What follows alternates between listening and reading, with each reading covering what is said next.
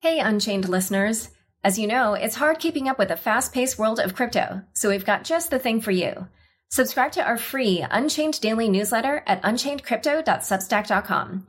You'll get the latest crypto news and original articles from our reporters, as well as summaries of other happenings and bullet points, plus our meme of the day, all curated and written by our amazing team. It's still your no-hype resource for all things crypto, just in newsletter form. Sign up at unchainedcrypto.substack.com. Again, the URL is unchainedcrypto.substack.com. Hi, everyone. Welcome to Unchained, your no-hype resource for all things crypto. I'm your host, Laura Shin. Subscribe to Unchained on YouTube, where you can watch the videos of me and my guests. Go to youtube.com/c/Unchained podcast and subscribe today. Crypto.com is waiving the 3.5% credit card fee for all crypto purchases until the end of September. Download the Crypto.com app today. T-Quorum is a weekly virtual series about all things Tezos.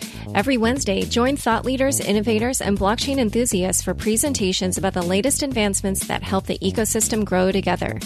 Sign up and learn more about the virtual series at tquorum.com. Today's guest is Camilla Russo, author of The Infinite Machine, How an Army of Crypto Hackers is Building the Next Internet with Ethereum, and founder of The Defiant. Welcome, Camilla. Hi, Laura. Thanks so much for having me. Excited to be here. I just want to say, first of all, congrats on the publication of your book. That must be so exciting. It is. I'm so happy with it. So happy with all the feedback. It's been amazing. So let's start with your background. You've done so much in crypto, but I don't know if people really know how you got started. So how did you come to be covering this space? Sure. So, before being full-time crypto with The Defiant and The Infinite Machine, I was a reporter at Bloomberg News for around 8 years. I started in an internship in New York. Then I went to Argentina for over 4 years, then Madrid, and then back to New York. And in Argentina, I was there in Cristina Fernandez's second term. And at that time, she imposed really harsh currency controls, and inflation, as always in Argentina, was, in the double digits. And so I was covering Argentine markets and how people were protecting against inflation and currency controls. And that's how I came across Bitcoin for the first time in 2013. So I wrote a story for Bloomberg on, how Argentines were using this digital currency to protect against inflation. And after that, I was always really interested in crypto. To me, it was a really powerful concept. This idea of having a parallel and independent financial and monetary system that, especially after living in Argentina and living through all that, it made a lot of sense to me. So I always kind of kept track of it. But then it was back in New York in 2017 when I started really covering it again. And focusing more on it. So at this time, I was at Bloomberg's Markets Live blog, which is kind of a live feed of market analysis. And I mostly covered emerging markets, but I had the freedom to write whatever looked interesting. And 2017 was obviously huge for crypto. So I started writing about crypto and then started writing for the general wire. Because Bloomberg didn't have dedicated cryptocurrency reporters or a dedicated crypto team. So I became kind of the de facto crypto reporter at the time. And that kind of, dragged me into space. I had a front row view of the huge bubble of 2017. And I just, was fascinated by it and kind of never left after that. And earlier when you said that having lived through the currency controls in Argentina, that was part of the reason that you got fascinated with Bitcoin. What was it like living through that? What did you experience, and why was it that you felt that Bitcoin was related to what was happening then?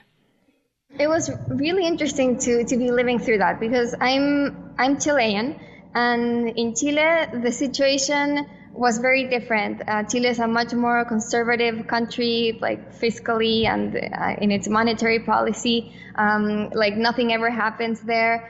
The peso is the Chilean peso is pretty stable. So coming to Argentina, where, there were all these stimulus and like money printing and just like very populist policies with the Kirchners, and just living through currency controls like firsthand, because I was earning in Argentine pesos. Like Bloomberg paid journalists there in their local currency. I mean, they do that in every local bureau. You get paid in obviously the country's currency. So I got paid in Argentine pesos. And when I first got to Argentina, the first thing I was told was, as soon as you get your salary, change it to dollars, because of the huge inflation. So what happens with inflation in practice is that, you get, say, 100 Argentine pesos in January, and that lets you buy a certain amount of stuff. But then at the end of the year, you can buy much less with the same 100 pesos. So effectively, you become poorer by holding your local currency. So that's why people in Argentina and countries with really high inflation are always seeking a more stable currency, and that's usually US dollars. So that's what I was doing. As soon as I got my salary in pesos, I exchanged it to dollars. And then one day, I think it was just two or a couple of days after Cristina Fernández got reelected, I was at the Bloomberg office kind of covering this announcement where she said, now US dollar purchases are prohibited. And I was like, okay, I covered it. But then I went to my bank account to see if actually I wasn't able to trade pesos for dollars anymore. And that option was just gone from my bank. So I really kind of lived that. And then I was stuck with Argentine pesos and having to go to the black market. And the US dollar black market in Argentina is it's illegal, but it's everyone does it. Everyone is using it. And it's just crazy. So people were doing all these schemes to try to get access to dollars. They would go overnight to Uruguay, to Punta del Este, and cash casino chips for dollars, and do all this crazy stuff, including Bitcoin. So and yeah, just seeing how frustrating it is to have a government dictate what you can and can't do with your own money, and banks prohibiting and enforcing those laws and regulations. It was just amazing to me. It just didn't make any sense. It was this is my money, I earned it. Why are they telling me I can't buy dollars with it? Especially because the reason why the peso is being devalued is their fault. So why do I have to pay for that, right? It just felt so insane. And so, yeah, it's the ability to have a hedge against crazy governments and irresponsible policies was just groundbreaking. And yeah, I think that's what Bitcoin enables. So, but something that's so fascinating to me is that I obviously can see how your experience in Argentina would get you interested in Bitcoin. And I've seen this pretty much the same story happen with people like Wences Casares and Michael Casey, who lived in Argentina. It just feels that Mariana Conti, everybody who has experience with Argentina somehow finds their way to the crypto space. But why do you think that you instead ended up focusing on Ethereum rather than Bitcoin? Yeah, so I think the reason is a practical one, as well as not ideological one, but one that's focused on Ethereum itself. So the practical reason was that end of 2017, I thought what happened this year is crazy and it needs to be documented. This is an incredible space. And I had always wanted to write a book, a nonfiction book. So I was on the lookout for what interesting stories I could tell. And so crypto was, to me, that opportunity to tell an interesting story in a book. And so I just, started thinking, what's the most interesting story in crypto that hasn't been told? And the story of Bitcoin had been told before really well, I thought, with Digital Gold and other books. And it was just more widely known. But Ethereum, people didn't really know much about it beyond, it's a platform for ICOs. There was no history of Ethereum, which was crazy. It was the second biggest cryptocurrency. It fueled much of the craziness of 2017, yet nobody knew much about it and how it got created and started. So that's the reason I started looking at writing a book on Ethereum. And then, after my kind of initial research, I realized it is really a book-worthy project, because while Bitcoin tries to do peer-to-peer money, Ethereum wants to do peer-to-peer everything, go beyond just the peer-to-peer transfer of money with smart contracts. So to me, it was, whether Ethereum ends out winning or succeeding in its goal of becoming like the world computer, it's still won in the sense that it was the first to try this, to push blockchain technology forward. And so I thought that was a story worth telling. And at some point, you also left Bloomberg. When was that, and why did you decide to leave Bloomberg? So I left Bloomberg January 2019. And I left in part because I really wanted to focus on finishing my book. So Bloomberg gave me a few months of book leave, and that was amazing. And I'm really grateful to them. But then, beginning of 2019 was when I had to go back to Bloomberg and do like my full-time reporting job, and I still hadn't finished writing the book. And so I just couldn't see how I would be able to do both well, and I didn't want to delay publishing my book. So that was like one side of the decision, and then the other side was just, I was there for 8 years. I covered so many different markets. I was at 3 or 4 different Bloomberg offices, if you count some time I was also in the Chile office. So I had a lot of experience covering financial news for Bloomberg, and I just thought it's time to do something else. I was excited to freelance, to maybe start something on my own. I left without a clear idea of what I would do after finishing the book, but I knew I wanted a little bit more freedom to explore other things after all that time at Bloomberg. And so you did start talking a little bit about your book, but why don't we just dive into the particulars? What is your book about? So yeah, my book is it focuses on the history of Ethereum, especially the early days. So how Vitalik came up with the idea of Ethereum, how he inspired a group of very diverse characters from different walks of life to follow him in this journey of building this new platform, the challenges they faced, how they overcame them, and then the 2017 boom and bust in 2018, and then also I come to pretty much present day, kind of hinting about the future of Ethereum with DeFi and Web3. But really the focus is on the early days and how Ethereum got started and launched. And so what would you say were the most pivotal moments in Ethereum's history?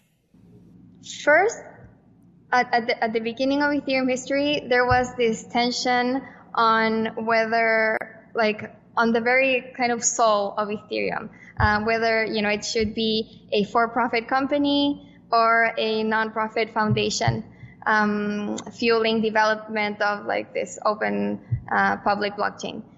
And so I think the moment, the decision to make it a non-profit foundation obviously really defined Ethereum going forward. So that was definitely a pivotal moment. Another key moment, I think, was the pre-sale, ICO, pre-mine, however you want to call it. The decision to structure the distribution of Ether in this way, with a pre-sale instead of just by proof of work mining like Bitcoin. So Ethereum has been really criticized for this. After that, it's always face kind of had this kind of sort of Damocles hanging over its head with like regulators on whether this was illegal, if this was a securities offering or not. Like that was always in doubt until recently. So I think that was another kind of big moment for it, like that decision to do Ether distribution that way, and also like deciding to do it in the US, and that took like a huge amount of time with lawyers to decide all the like specifics of the sale. Also big, but I think less known, is the Shanghai attacks. So Ethereum went through kind of this phase of like huge tests to it, and one was the Shanghai attacks when it was receiving these denial of service attacks and like spam from hackers for like an entire month. And then right after that came the DAO hack. So it was like a really intense period of like huge tests to the network. So I think these two kind of attacks were like pivotal moments as well. And yeah, like it kind of like made Ethereum feel, I think, kind of more war tested after they happened. Yeah, and just it was reversed, that the DAO happened first, and then the DDoS attacks were shortly thereafter. So as as we approach the 5-year anniversary of the Ethereum network being live, how would you characterize where Ethereum is now? It's been incredible to see the progress of Ethereum since when I first started writing the book until now. So when I first started writing, like I mentioned, it was like the main thing were, ICOs and like enabling this fundraising mechanism. But now it's really enabling this more complex and like sophisticated financial system that goes beyond just fundraising and into lending, borrowing, exchanging, and use cases that we never would have imagined on Ethereum. The birth of this new financial system is kind of proving that Ethereum is doing what it set out to do, to be this layer for an unlimited number of applications built on top of it. And so at this point, everybody's waiting for the launch of phase 0 of Ethereum 2.0. And there was some chatter recently about the fact that that might be delayed until 2021 rather than coming out later this year. Do you see any risks to Ethereum due to these delays? Risks? I don't think so, because Ethereum has been waiting for proof of stake and ETH2 since like forever. It's basically, been the thing that they've been working towards since I think like 2016 or so. Like proof of stake is coming, So and it's been able to continue going forward even with all these delays. So I think. And I think now it's at a stronger place than ever to keep surviving even without ETH2. Layer 2 solutions are in a really good place. Like they're actually working. There's actual DEXs using zero knowledge proofs and optimistic rollups, and OMG network launched recently with its plasma chain. So layer 2 scaling is actually a reality, and I think that will really help bridge that gap between ETH1 and ETH2. So for that reason, and also for the fact that right now the way that users are using Ethereum, it's been more of like whales using these financial platforms to transact, and so far it hasn't required that much scaling. I mean, it has put Ethereum to the test with like gas prices rising and the network occasionally being clogged up, but it's not as bad as like CryptoKitties and, like thousands of people just piling on, or even like as crazy as the ICO days. I think it's like a much more measured use case of not like so many people using it at once, but it's like a more like sustainable way of like transacting. So between those things, I think Ethereum is in good shape to continue working well until ETH2 comes. So we'll see. I still, I'm not sure whether proof of stake will launch this year or next year, but there has been some. Vitalik is really kind of pushing for a launch this year, and like other like prominent developers are too. So we'll see what happens. But I think it's good. It's a good sign that they're focused on having it done like well, instead of like just pushing out something that's not ready. Are you watching any of these other competing layer one protocols that used to be dubbed Ethereum killers, but people haven't been using that term so much anymore? And do you think any of them have a chance of taking any market share from Ethereum? Possibly, yeah. It's hard to say. I think so far we can comment on what's happened, and so far it's been really hard to compete with Ethereum. I think Ethereum has a really great advantage of like a first mover advantage with a huge community. Like there's, I don't know, like thousands of developers building on Ethereum. I think there's reports saying that there are even more Ethereum developers and Bitcoin developers, and just the level of connectivity between Ethereum applications will be really hard to replicate because of this like composability of DeFi and other applications that they all start working with each other. It makes it harder for a single application to move to another chain and just be there by itself. So there's kind of these network effects, the communities there, builders are there, users are there. So it's been really hard to compete. But that's not to say that, if any of these new chains launches and it's just like many, many times better than Ethereum technically, and ETH2 keeps being delayed, and maybe layer 2 solutions aren't fixing it, aren't fixing scaling as people hope, then they very, very well could start taking market share. We'll see. And other than that, are there any other obstacles that you think Ethereum faces? I think regulation is always a risk, especially if Ethereum's main focus is finance. Regulators are always going to be watching that closely. I think they haven't yet because it's still like DeFi is still pretty small.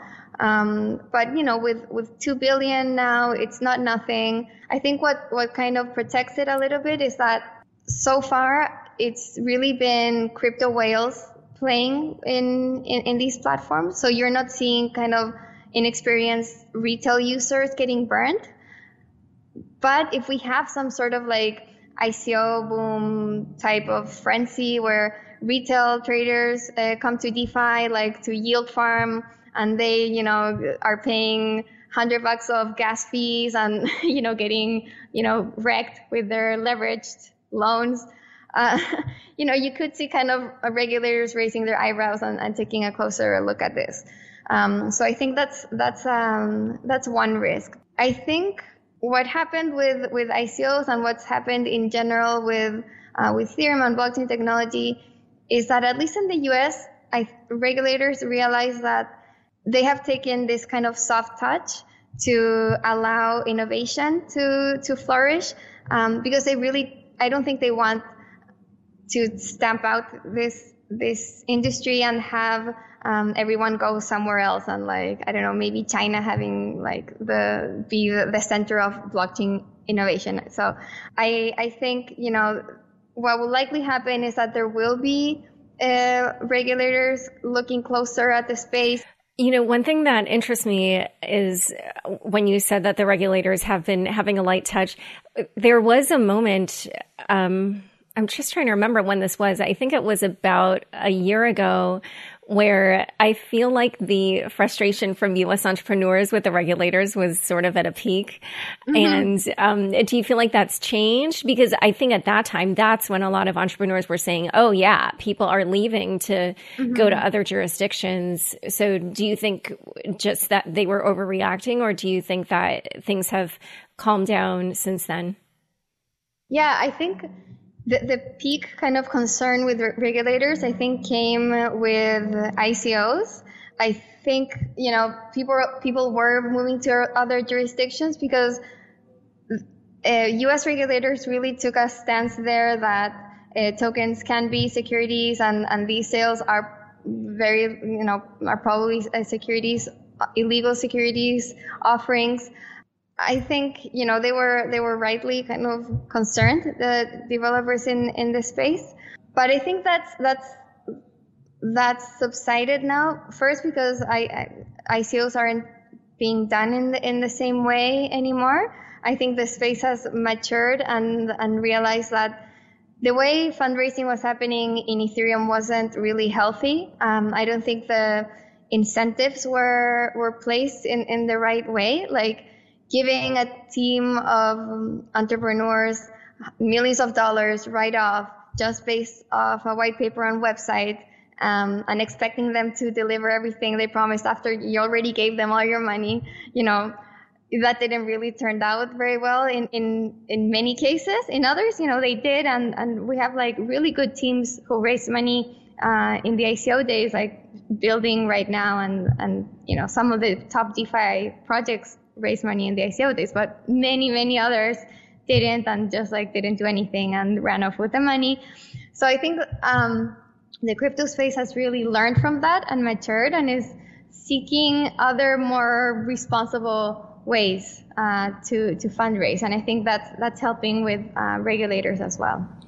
And so when you look back at all the history that you uncovered for your book, and you look at how far Ethereum has come, what's most surprising to you about the Ethereum story? Oh, there were many surprising things, I think. So one thing that was surprising was kind of this clash of the for-profit, non-profit.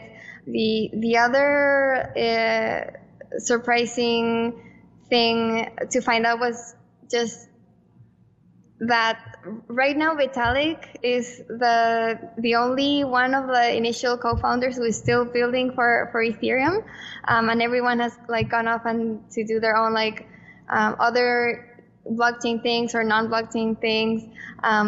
So that was also surprising.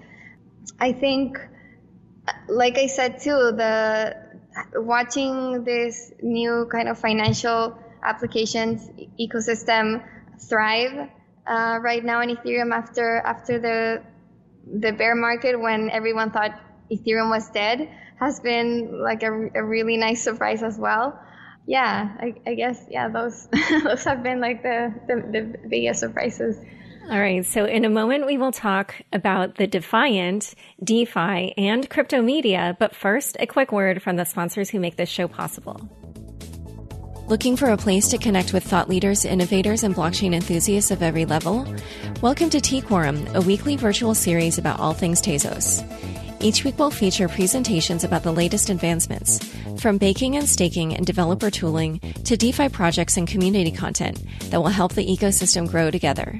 This year, T-Quorum will be opening up its podium to you.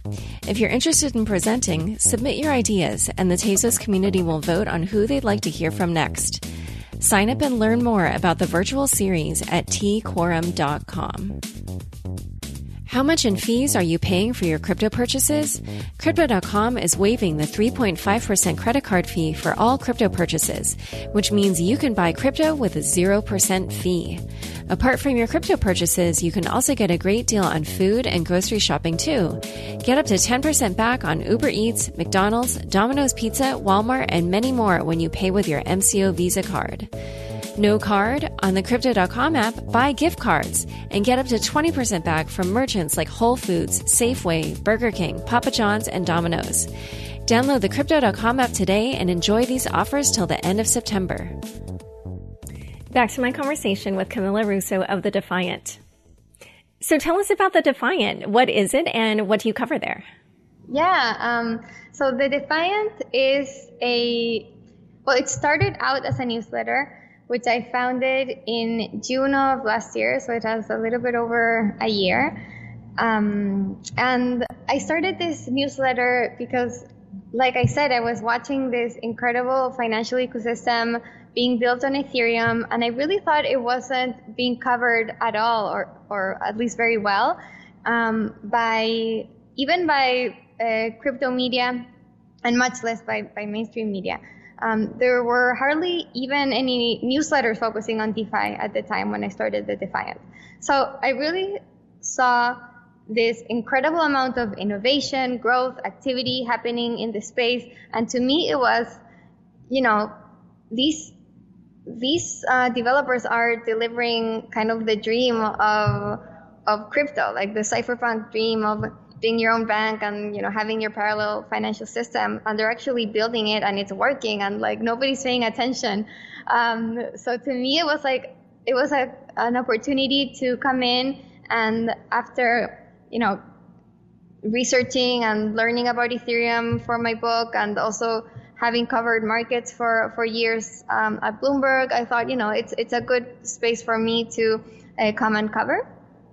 And I was just fascinated by it. So I started this newsletter, and at first I thought, let me try to do it daily, because I think, that kind of helps build an audience, that consistency, but without really knowing whether I'd have enough material or, what would happen. But I just I started it, and yeah, there was so much going on that I never was lacking material to write a daily newsletter. And it grew really quickly. I had really good response to it. People really were needing this information source for DeFi. It kind of evolved into more of I want to make it into a media company for the open economy, beyond just a newsletter. So I recently launched a podcast as well, looking to start a YouTube channel soon, and I'm building kind of the Defiant website to host all these things on in one place.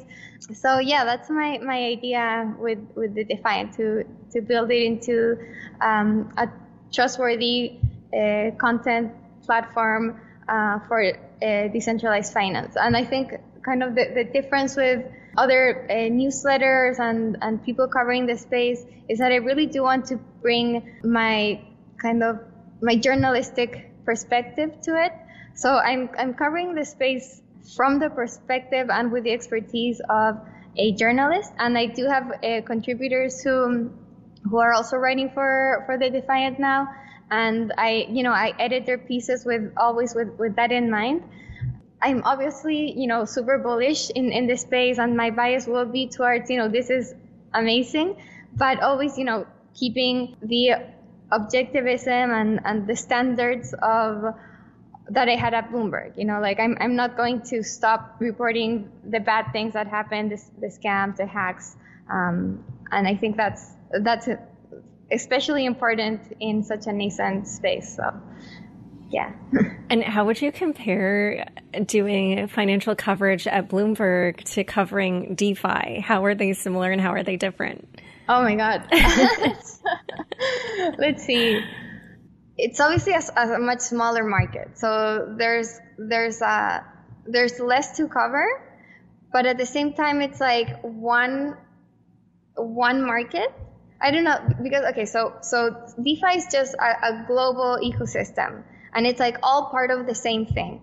Whereas in covering markets for Bloomberg, you had very separate markets. So there's emerging markets, developed markets. Within emerging markets, you have Brazil or Latin America and Asia, and each country has its own specific rules and systems and securities, and they're all in little cages, But in DeFi, because it's a global network, it's all one thing. So I think that's a little bit different. It's also 24/7, so it's not like at Bloomberg, once the market closes, you can kind of like go home and not worry about anything. In DeFi, you can have hacks in the middle of the night, like on weekends, which is when they usually happen. So it's like, yeah, you need to be on all the time. And I think this is, I don't know, like very personal and more of like a colorful statement, but I enjoy covering this space more because I kind of can communicate better with the people building these things. Like I can relate better to them. So just to put it more concretely, covering financial markets at Bloomberg, I was always in a room with like all men in suits in their like, 50s or whatever, just like old white men in suits. And it just felt like it was obviously just a job for them. Like they didn't really, there was like no passion for what they were doing. And it's so different covering crypto, and especially covering Ethereum and the DeFi community. Like it's much more diverse. So obviously still male dominated, but you still get women and female founders who are absolutely doing amazing stuff. It's a lot younger crowd, and it's so nice to be covering a space where people are actually passionate about what they're doing. I mean, and you can just see it, come across interviews and their products. They're like really putting their hearts into this. So yeah, I think that's a big difference from covering traditional markets. Yeah, I relate to you on so many different levels and everything you just said. And how would you say that launching and running your own crypto media company compares to working for traditional media? Oh, I've been loving being my own boss so much. So, when I left Bloomberg, I always had like in the back of my mind that I would one day start my own thing. And, when I was thinking of it, I was like, am I glamorizing being an entrepreneur and like starting, having a startup? And actually like, it's been amazing. Like I really, I'm glad that I took that step. But it's obviously very different because, I'm doing everything. It's like I'm covering, like I'm doing the journalism. I'm also doing the editing. I'm running kind of the infrastructure, like, like building the website, doing the podcast, like editing, like making sure, like talking to the Substack people when the site is down, or, like getting the crypto payments on board, like all that kind of logistics that at Bloomberg, there were like entire teams of people working. I had like nothing to worry about, are all on me now. But it's really fun because it's like I get to think of bigger things like the strategy and like where am I gonna take this media platform, and like what does the future look like, and who do I partner with, like what sponsors do I take, like all of like the business side of things, which I had no experience with before, and like now I'm doing, has been really fun to learn, and it's exciting building my own thing. So at Bloomberg I often stayed really late working on stories, and it was fine. Like it was still kind of my work that I was proud of to deliver a story, but now it's like even better because it's not just this one story, but it's working towards my own thing, my own brand. So I really enjoyed the experience. And so you are working directly with your sponsors, or are you trying to do oh, you are? Okay. Yeah. I started taking sponsors in April, like late April. Okay. But are you trying to do the church and state separation between business and editorial, or? Oh yeah, definitely. I mean, okay. Yeah. So I have sponsors who place kind of banners or logos at the top of the newsletter, but all the content, I mean, that doesn't affect the content. I'm still like covering the space as I would if I had no sponsors. Oh, right. Yeah. But yeah, I actually hired a separate person, so I don't even. Oh, that's good. Yeah. But I should do that. That comes next. Yeah, no, I'm right now hiring more on the editorial side. So I think you seem to have built that out first, but also I'm still working on my book. So our timelines, we're probably doing similar parallel track things, but on different timelines. Mm-hmm. And so I was curious, who are you finding is subscribing to the Defiant? Are they people who kind of already tend to be in the industry, or are you also getting people who are just interested in DeFi, but don't necessarily work in the space already? So at first, I think it was mostly people in the industry. So I had tons of VCs, like a lot of like the crypto funds subscribe to the Defiant. All of the like big DeFi projects and Ethereum projects subscribe to it. So developers from these projects and like team members subscribe. And also like just traders, like users of DeFi platforms are also subscribers. But recently I've seen people who are like more like adjacent to DeFi and Ethereum subscribing as well. So not so into like the core. So yeah, I've seen, you know, I can tell from I have this subscriber chat on Discord, and you know, sometimes people introduce themselves, and now I'm seeing more people who are just like, oh, I'm just starting to learn about DeFi and Ethereum, and you know, excited to learn with the Defiant, and whereas before it was just like more people who were already in the space. So yeah, it seems like we're getting kind of an influx of new people. That's great. You also said in the Hidden Forces podcast Overtime show that you think one trend that we're seeing in crypto media is people prefer to follow individuals rather than institutions. And I wondered, coming from a traditional journalistic background where obviously, like, you know, we try not to state our opinions or we try not to become the story, how are you dealing with becoming more synonymous with your brand or your publication?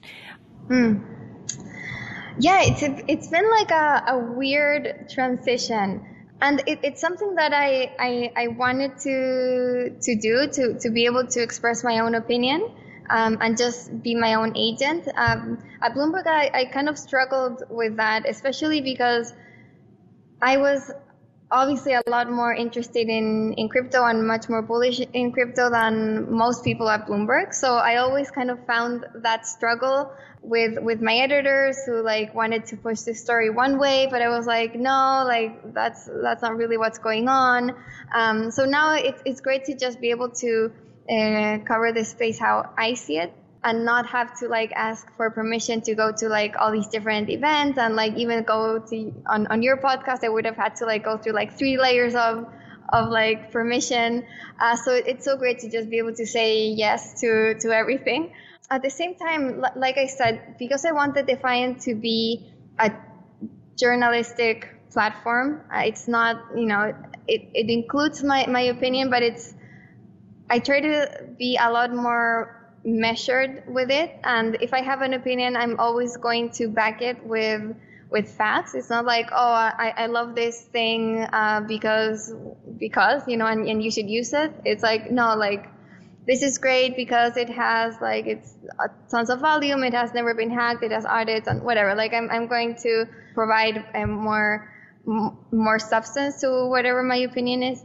Yeah, it's something that I'm still kind of figuring out what the right balance is of like me being the figure for the Defiant versus having kind of the brand take the front stage. And I think it'll be kind of a transition that will just have to happen organically with time as I bring in more contributors, and you know, the Defiant starts being the Defiant and not like Cami Russo's project, you know.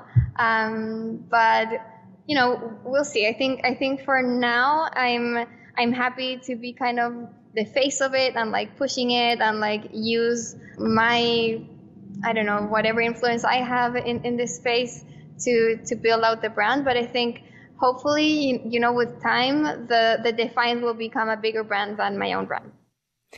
And along the way, you've launched something called the Cami token. Tell us what that is and how people can use it or earn it.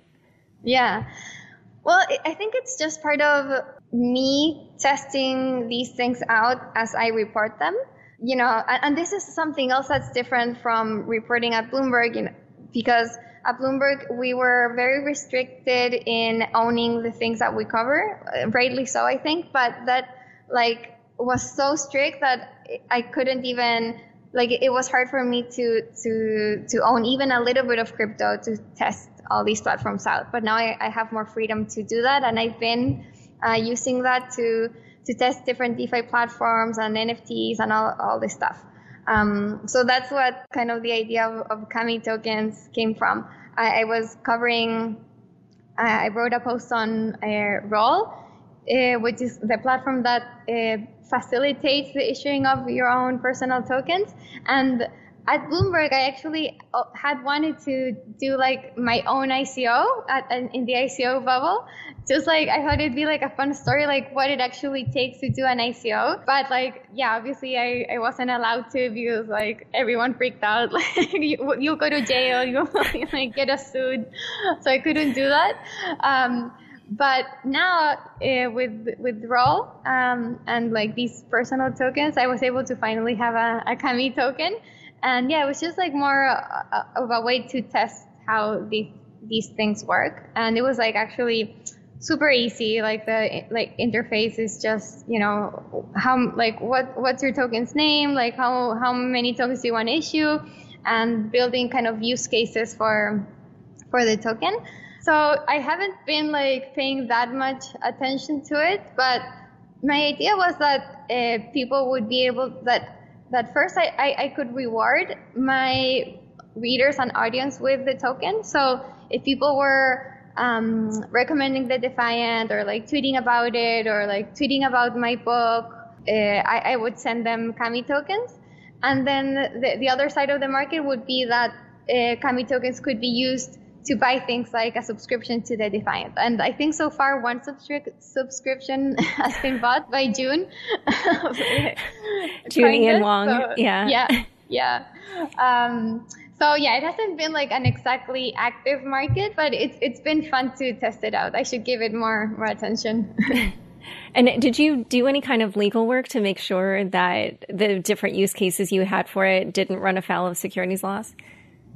Well, I did, talk to a couple of lawyers about personal tokens and where that line is.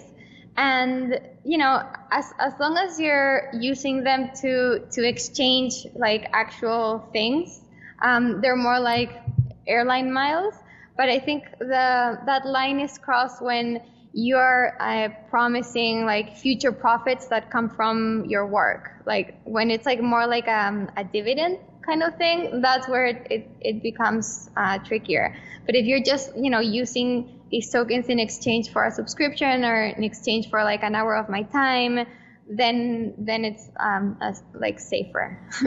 And I also saw you participated in some of the Gitcoin grant rounds. Yeah. Describe that process and what you've been getting grants for. I think what they're doing is really amazing in enabling funding for different open source and Ethereum projects. What makes the Gitcoin grants work is this idea that with donating a little bit of money of crypto, you can actually make a big impact. So that because of the matching, so that really kind of incentivizes people to donate, even if it's one DAI, because of how the system works. You actually end up donating a lot more. So that's kind of generated this feedback loop of everyone in Ethereum donating to these grants. And I made the first grant in the previous round. That's when they opened it to media projects. And it was really great. I got over 4,000 DAI in the grant. and I've been using it to compensate my contributors. So it's been like really instrumental. And then this time around, I also got close to 4,000 DAI in donations, and I want to use that to help build out part of my website. Yeah, I think in general the whole kind of experiment in these types of funding rounds generates this like sense of community that you're all kind of helping each other, building for each other. So yeah, we'll see. I think and doing it quarterly feels like it's helping these projects be like more sustainable. In general, how do you think media companies can take advantage of crypto tokens or decentralized business models? That's interesting. I think this, there's a lot of work to be done in this space. I don't think anyone has like really figured it out yet, but like one of the like big ideas and kind of holy grail ideas for like media and crypto is this kind of model where users pay like make micropayments for like reading single articles, or this idea of like streaming content as you would stream music or video. So I think I don't think that's been achieved yet, but that would be like an interesting model to try out. It would require kind of everyone being connected and very cheap transactions. So potentially like in some like layer 2 channel or something, it could work out. But yeah, that'd be interesting. Unlock Protocol is this project that's focused on like media subscriptions with crypto. And they've been working on this idea of like unlocking content with crypto. So that's another way. For now, for me personally, it's been a way. Unlock has allowed a way to give crypto subscriptions where Substack hasn't yet. So it's like very, very basic. It's just like subscriptions, but with crypto. But at least I've been able to implement that. But yeah, I think going forward, this idea of like streaming content is where crypto can make a big impact. So let's now talk again about Ethereum, because obviously we have this 5-year anniversary coming up. You recently tweeted that the total market cap of ERC20 tokens is now higher than the market cap of Ethereum. What do you think is the significance of that fact? Well, what this obviously means on itself is that the economy being built on Ethereum is now more valuable than the token securing it. So it's more valuable than ETH itself. And, that really signals the amount of innovation going on top of Ethereum. I mean, that's one way to look at it.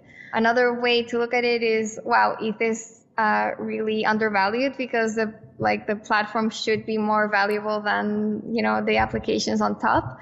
But that's a thesis it's a hypothesis that's yet to be proven. So it's been kind of assumed that in blockchains, because the underlying layer 1 can now be made valuable with its own token, that this would allow the like layer 1 and protocol layer to gain in value as applications are built on top. And I think that's different from non-tokens, like from layer 1 protocols that don't have tokens. Like obviously the internet is like the best example. And so the idea there is that if the internet, like the TCP/IP protocol, had a token, that token would be more valuable than all of the applications built on top. But because it didn't have a token, like nobody could actually profit from this network, right? And so that's the difference that blockchains are building to the table, that now these layer 1 protocols can actually be made sustainable, and people can invest in these protocols, and that these tokens will become the most valuable. So I think it's interesting that with tokens on top of Ether becoming more valuable, this theory is being challenged. So I don't know if it's the case that, that theory was wrong, and that really the tokens on top of Ethereum can be more valuable than Ether itself, or that Ether is undervalued and it just needs to catch up. I wonder if it might switch back once we move to proof of stake, or once Ethereum moves to proof of stake. Right. Yeah. Maybe kind of the economics of proof of work aren't kind of keeping up with the actual value of Ether. And once people start locking ETH up to stake, it will. We'll see. Yeah. And just going back to DeFi, there have been so many hacks in the DeFi space. How do you think about balancing your coverage of the risks against who your readers are and the fact that they're interested in DeFi? Yeah, no, I think to me, covering the hacks is probably the most important thing that I can do, because everyone else is going to be covering how great the space is. You have the projects themselves doing that. You have their press releases, you have their tweets, you have all these other newsletters covering, kind of cheerleading for the space, which they're great. But I think you need to balance that out with a more kind of objective view, and pointing out the good and the bad, and the hacks are definitely the bad. So I think, it's really important especially for new readers to realize the level of risk that there is here. And there is definitely really high risk in DeFi, from code breaking, which it does, to just the volatility of the market, how illiquid it is. Yeah, there's just risks everywhere. And I always say, as excited as I am for DeFi and Ethereum, these things are, DeFi is just 2 years old. How many years did the financial system take to be as secure as it is today? We're just in the very, very early stages. This code needs to be tested. It needs to be audited. There needs to be some sort of protection for users, I think. So, I mean, the main thing I say is I encourage people to check these things out, but with, money that they can afford to lose. I think is kind of the safest advice. For sure. Yeah. And so for the next, let's say, year, do you have any predictions in DeFi, or are there any particular metrics that you're keeping your eye on, or projects or trends? Let's see. Well, I think value locked is the main metric that people are looking at. But in terms of trends, I'd love to see more DeFi becoming more secure, and I think that should be a big focus, and I think it is. So there are projects like Nexus Mutual building insurance for DeFi, others like Open building kind of hedging options for DeFi. So hopefully a big trend in DeFi will be different ways to protect traders and users. And another trend I hope to see, which I think has been very much missing, is identity systems. The ability to have decentralized identity will unlock so many other new use cases, which might enable kind of greater adoption beyond crypto whales, and specifically the ability of having loans that require less collateral than they do now. Because right now, borrowing in DeFi requires you to put capital up front. And so that right off the bat excludes a bunch of people who just don't have that capital. So having some sort of credit system, some way of like verifying payment history, that will really kind of unlock so much more value and use cases in the ecosystem. So hopefully that'll be a trend to look forward to. And what about Bitcoin on Ethereum? What are you looking for? Yeah, as you watch that. That's such an interesting trend. So yeah, Bitcoin on Ethereum has really skyrocketed, and it's been interesting to see there's actual demand from Bitcoin holders to, put their Bitcoin and on like smart contracts or deposits and using Ethereum tokens instead on Ethereum. So I think this will continue to grow as DeFi becomes more useful and secure. More Bitcoiners will want to start using these applications. And I think that will be the case with other non-Ethereum tokens, and even with maybe tokenized real world assets. There's this idea that Ethereum will start kind of sucking in assets into the platform. I think the first one is Bitcoin, but going forward, I'd expect all types of assets to start kind of participating in DeFi. Yeah, it's definitely a fascinating space. I think it's really great that you carved out this niche to cover, because you're right. It's easily one of the most interesting beats within the overall crypto beat. So yeah, I agree. Yeah. Well, it's been so great having you on Unchained. Where can people learn more about you, the Defiant, and the Infinite Machine? Yeah, it's been so great, Laura. Thank you. I love the conversation. So the Infinite Machine, you can order it on Amazon. If you go to HarperCollins website and search for the Infinite Machine, you'll see all the resellers there beyond Amazon. I'm always on Twitter at Cami Russo, CAMIRUSSL. And the Defiant is thedefiant.substack.com if you want to subscribe. Perfect. Well, thanks so much for coming on Unchained. Yeah, thank you. It was my pleasure. Thanks so much for joining us today. To learn more about Camilla, the Infinite Machine, and the Defiant, check out the show notes for this episode. Don't forget, you can now watch video recordings of the shows on the Unchained YouTube channel. Go to youtube.com/c/Unchained podcast and subscribe today. Unchained is produced by me, Laura Shin, with help from Anthony Yoon, Daniel Nuss, Josh Durham, and the team at CLK Transcription. Thanks for listening.